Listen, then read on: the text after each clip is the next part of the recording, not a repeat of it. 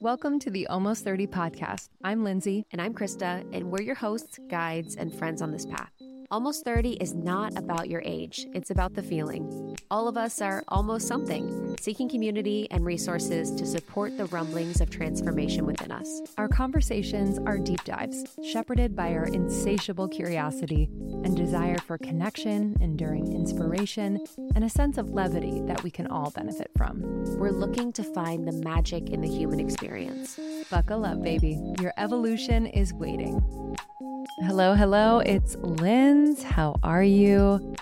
Y'all, we are so excited to bring you some of our top-rated morning microdose episodes. So this is our second show, our second baby, and these are the best of the best clips from Almost 30, and we wanted you to be able to listen to them in little doses 5 days a week. So right now at the end of the year, we wanted to share our top-rated doses. So here you go. This episode is with Danielle Laporte. She is a dear friend of ours. She is also a member of Oprah's Super Soul 100 group. I mean, no big deal. And she is the former director of a future studies think tank in Washington, D.C., where she managed a team creating global scenarios. She now speaks about the intelligence of the heart, and her most recent book, How to Be Loving When Your Heart is Breaking Open and the World is Waking Up, is unbelievable, out now on audiobook, ebook, and hard copy. You might also know her as the author of Firestarter Sessions, The Desire Map, White Hot Truth. She is just a force to be reckoned with. And so in this episode, she'll touch on how you are not whole until you forgive, why forgiveness is just such an important piece of self-acceptance and true deep happiness. She also talks about the small self, how the small self wants to keep identifying stuff and how we can kind of tame that. She talks about the ego as a separate self and how the heart really naturally wants to forgive and how the heart's default is love and how we can just lean more into our heart. So enjoy this morning microdose episode with Danielle Laporte.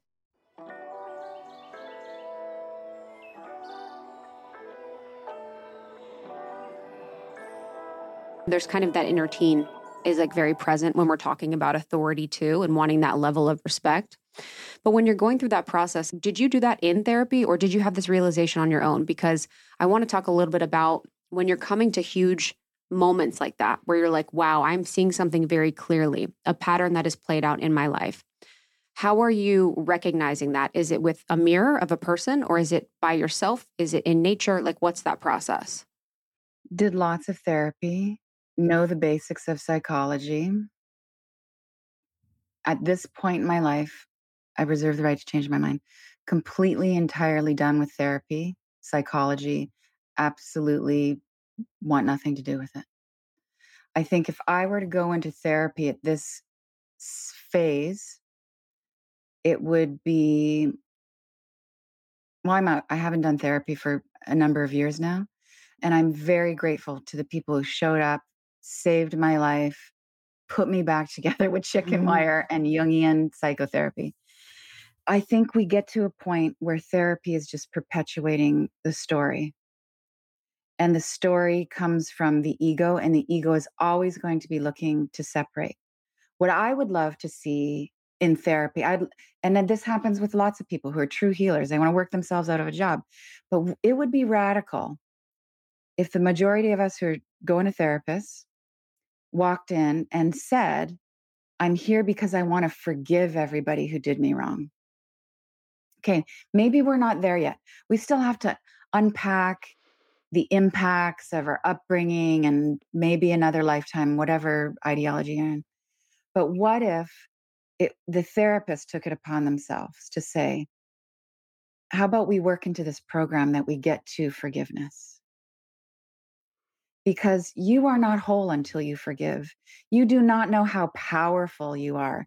All those things that you're craving through the revenge, through the storytelling, through the I was done wrong, all those things are on the other side of forgiveness. You want to be seen. You want to know that you're creative, that you're dynamic. You want to be loved, experience love. It all comes from saying,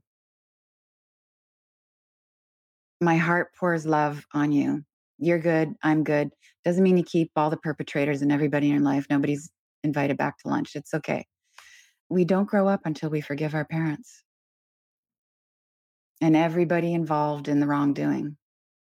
It's impossible. We're not whole until the heart welcomes it all in. What do you think is the high level reason for not wanting to forgive? Or can you give an instance from your own life where you didn't want to forgive? Like, what was that on a deeper level? We want to stay small. Mm. So the small self is saying, well, I want to keep identifying with stuff. It's actually that the small self wants to be the biggest thing in the room. And it's just more identity, more layers, more rightness, more definition. If you were wrong, then I can draw this line. If you said the wrong thing, I can be offended and I have another little brick in my wall. The ego is just this exaggerated sense of a separate self. So it's going to constantly be looking for reasons to keep you divided, away from your power, away from another person. I believe that it's actually the heart's natural inclination to forgive. And we're hurting ourselves when we don't forgive. And that our default is to love, except we talk ourselves out of it all the time. Or I've had a handful of experiences where I was just like, that person clearly screwed me over. They were so out of integrity. That is like such blatant thievery. That is so wrong what they did. I'm okay. It's okay. I'm loving. I'm spacious. I have a deep sweetness. It's all right. I have enough love for myself that I can see, I know why they did that. They really need to feel important and la, la, la. And then somebody in my life would come in and say, you should sue, right? You should send a letter. I go, what do I got to send a letter for? And then the mind comes in. And the mind goes, all these reasons, because they could do it again in the future. Because it could come back and cost you some money. Because let's just be really clear. It should come from a lawyer and then they're really wrong, you know? Mm-hmm. And just lots of things. I could have saved so much more time and energy if I just went with my first instinct, which is it's cool. It's okay. Mm. I loved how with the book, you talk about the assumption that being love means feeling more. And I think as someone that is a oceanic feeler, I'm like, I don't know, man. I'm like, What do you mean? Well, I'm going to be lost. How will I exist if I'm loving more and feeling more? It actually scares me. And so what would be... Oh, that's good. What do you want to tell me about that? Yeah. Well, how does it feel to be feeling all the time? Confusing. It feels like I lose myself. I'm like, okay, I'm a feeler, but I'm also, if I'm feeling a lot of people and I'm feeling a lot of things for other people and I'm feeling a lot of things for myself, where exactly, and sometimes it's like, where's my experience of life? If I'm constantly, and this is more in the mind when I'm kind of talking about it, if I'm constantly in the mind of the feeling, like where's my how do I actually get a human experience on earth if I'm consistently like in the vibe of feeling all the time? So sometimes when I think about love, I do think about the love being that compassion. And the compassion sometimes feels like, and I know this isn't correct, but taking on others' energy at times, whether heal for them or hold that space or whatever. So it feels overwhelming to be like, okay, I've got to be in love more. And I guess for me too, it's like love is the exalted, beautiful expression, of purity, which feels so amazing. But it is also the hard. And it is also, from me, the other end of it, where it can be something that's really deep. Oh, you guys are great. Love is not a feeling. Love is not an emotion. Love doesn't go up and down. Love is never confused. It's not a merry-go-round. It's not a wave. Love is steady, abiding, impenetrable, and penetrating everything. It's the stuff of life. It is the fabric of existence. It's hard to wrap your head around. But it just is. It doesn't get thrown off if someone says the wrong thing. It keeps loving. It keeps shining. It's just ever generative consciousness. There's nothing whimsical about it. Feelings, this might be bad news, hard news. Everything you feel comes from the past. Mm-hmm. So this is a question I ask in How to Be Loving. We'll come up with another metaphor. Someone doesn't show up for a date, girlfriend, boyfriend, cafe date. What are we most likely to feel? Pissed off, angry. How do we know we're supposed to be angry? We've been trained. We've been programmed and conditioned. Somebody once told us, oh, you should be pissed off when people are late. We heard it from our parents. We saw it in school. We were taught about, we're inculcated into how we should feel in so many situations. Oh, this is the situation. This is what's happening. Therefore, I'm going to pull out this feeling. I'm going to have this particular reaction. When you're more conscious, you have a wider range of feelings. You know, it's like kids. You ask an 8-year-old boy how they feel. They go, happy or things suck. That's it. That's the range.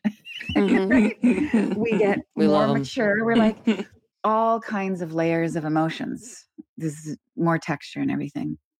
Emotions come from the subconscious. Every mystic, Einstein, Jung has said, they're guessing, we're about 5% conscious. So let's just go with the math. That means 95% of what we feel is actually coming from below the surface. We're not aware of it. We're not choosing to feel that way.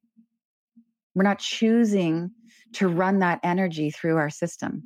It's just like, oop, it's in the basement and it comes up and it's in our living room. Well, where'd you come from? Your subconscious, which is full of media stories and past life stuff and culture and ancestry and all of that. So let's go to love for a second. And I will really want to talk about you and everybody who identifies as being empathic, feeling other people's feelings, and that being of service, because that's actually such a beautiful thing.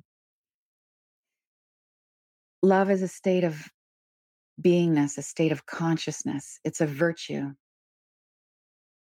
Virtues being other things like all these other virtues I'm about to name are all like the offspring of the queen virtue, which is love.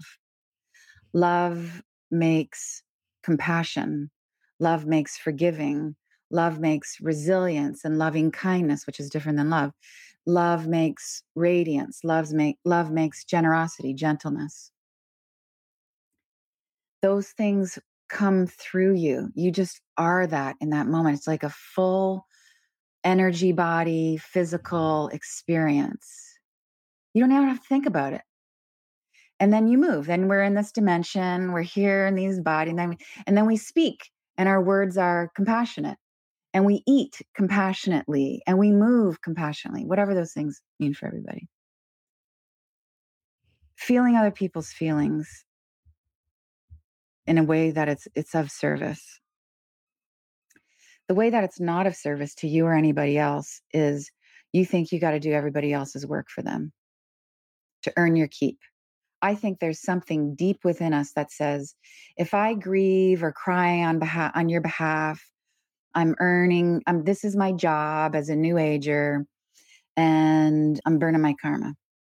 Okay, that's the unhealed self saying, I'm going to just keep suffering. Then I think there's the heart center or consciousness that says, give it to me. I can take it. I'll cry with you. I'll cry for you. I have space for you. And this is where the great masters go. This is the life of Christ. I will die on your behalf. There's a beautiful story with Yogananda, Paramahansa Yogananda. So there's many gurus at that kind of level, you could say, known and unknown. Mostly we don't know who they are because they weren't on Instagram when they got enlightened. And they consciously take on the suffering of their community. So Yogananda's disciples can see him physically suffering. This guy is in pain. Everybody's aware that he is intentionally burning the karma of his devotees. And it's not like you're a great master and you're going to take it and not feel it or experience it. Like you're going to burn it. And the disciple says to him, "Oh, master, I see you suffering." And Yogananda says, "Don't. It's because of this suffering that I know the Great Mother." Like, so there's so much in there. So it's like, I'm guessing like the three of us right now, we haven't reached those heights of Yogananda enlightenment. We're all going to get there someday. Everybody is going to get there someday. So I think I am not equipped to feel your feelings for you and to burn it in a clean way. I can't actually take that from you. I'm just going to get in your energy field, stir it up and mix some shit up. And I'm not going to further myself. That's going to manifest in me as like something I don't want in my body. I'm not going to think clearly. I won't be able to show up and serve and do this kind of stuff. But I think we all have the experience of, you can be with a partner, and certainly anybody who loves a child, with a child, you'd say, "Oh, if I could take that away from you, I would." And you mean it because you have the capacity. Oh, how you feel about being bullied today? I could take that. I could eat that. I could eat your pain for breakfast because you're love. But other stuff, I don't think we're that high frequency enough to take on other people's pain. Thank you so much for tuning in to Morning Microdose by Almost 30. We hope you enjoyed waking up. As always, we encourage you to take what resonates and leave the rest. If you enjoyed this trip, tune into the full episode on the Almost 30 podcast.